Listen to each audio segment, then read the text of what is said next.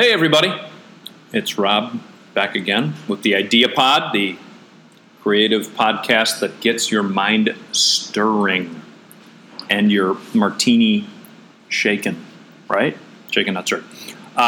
Today, anyway, our audience is taking the stage. This is the section where we interview creative people because we are creative people. So creatives on creatives. So today, our guest is Alicia Lapsher. Am I pronouncing that correctly? Phonetically? Sort of close enough. Or as Siri says, I think Siri on my phone will say, Alicia Lapsher. Oh, maybe not. Maybe because I don't use the British one. But anyway, Alicia is a graphic designer here. So we figured, she's creative. She's an idea person. We can bring her in. I try anyway. Welcome. Yes, you try. You try to combat me because I'm always so dominant in all my ideas. But that could be another podcast maybe later on with Michelle. Anyway, so thanks for joining us. And no problem. It's kind of a creative on creative thing, which we might do with other folks from outside of our company. Maybe outside of the country. Who knows? Ooh. Company, country. So, Alicia, maybe talk just a little bit about who you are and what you do. Well, I'm Alicia. I'm a graphic designer. My job is to make things look pretty and cut your copy. Oh, nice. Yes, copy cutting. Copy cutting, always helpful. And edit our podcasts. How would you, because I've kind of wondered about this, I have my own opinion, but how would you describe the difference between a graphic designer and an art director? They do a lot of the same things. Mm-hmm. An art director is usually the person that is higher level, doing the ideas, which it's very interchangeable, at least in my opinion. Mm-hmm. And usually the designer is the one that executes all of it, and they throw their own ideas in and everything as well. But usually it's the art director is who you report to. Interesting. See, I've always seen it as somewhat of a almost a little bit less hierarchical, almost a little bit more.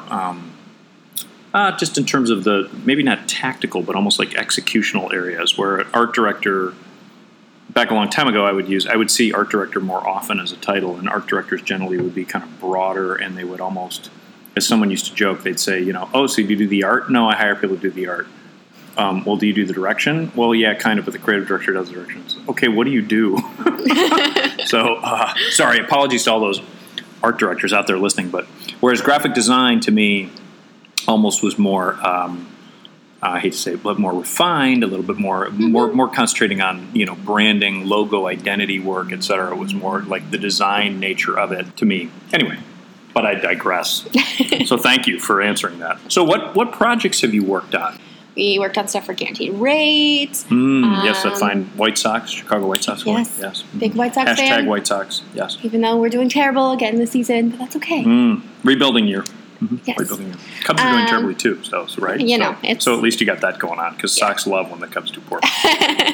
When you're both having a bad year, yeah, you go, okay, good. The games that you played, we play each other, then it's oh, okay, we're both doing bad. This is fine. Crosstown rivalry. It's good. Fine. Let's all get hit by pitches. Okay. Let's see what else. There's WRS, our healthcare startup. We're working on a lot of stuff with them. What do you like doing? When you think about creativity, what drives your creativity? I like when I get a project where we start with naming, or they already have a name but they don't have a logo, and then we get to create their whole brand identity. So starting from scratch. Starting from scratch. That's my favorite. And then it's you come up with what they're going to look like, their whole It's kind of like naming a baby, kind of it's starting, you got this little teeny thing, and it's and then I get to create their entire personality. Yeah, and then you and burp them.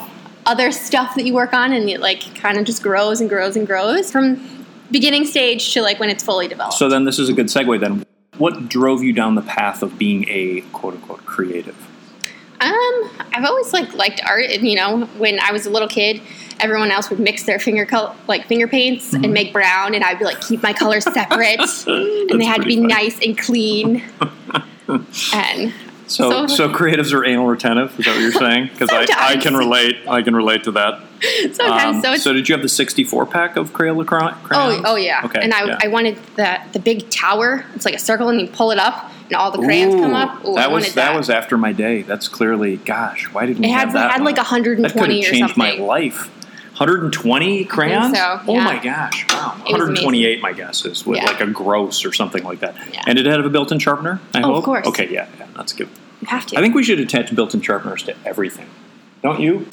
All right. Now, I guess our final question: if you could live in any decade, what decade would it be? And of course, then why? You could think about that for a little bit. I mean, And- I like the aesthetic of the 50s, but I'd probably go with the 60s because that's when, it was free and whatnot. Free love. And creative and colorful and bright. And I might go with that. But you like the aesthetic of the 50s better. Yeah. So like a cleaner, I like a cleaner, crisper look. But and then feel. you're a heavy drug user right now. No. Oh, Yeah, sorry. yeah. Sorry. No, let's take that off. Sorry. That's so mean. That's not true at all. If her parents are listening, it's not true at all. I'm a big rule follower. Yes, rule Promise. follower. Which is interesting that you picked the 60s then, because 60s was the age of like rejecting all the rules.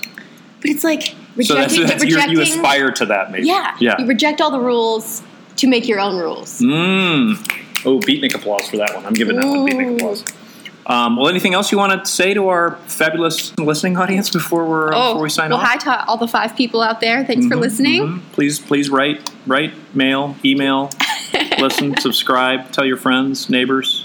Well, that's all we got for today. So thank you all. Good to hear you, see you, speak at you on the Idea Pod. And thank you, Alicia. No problem. Or Alicia, or Allison, as some people call you. Take care. Take care, guys.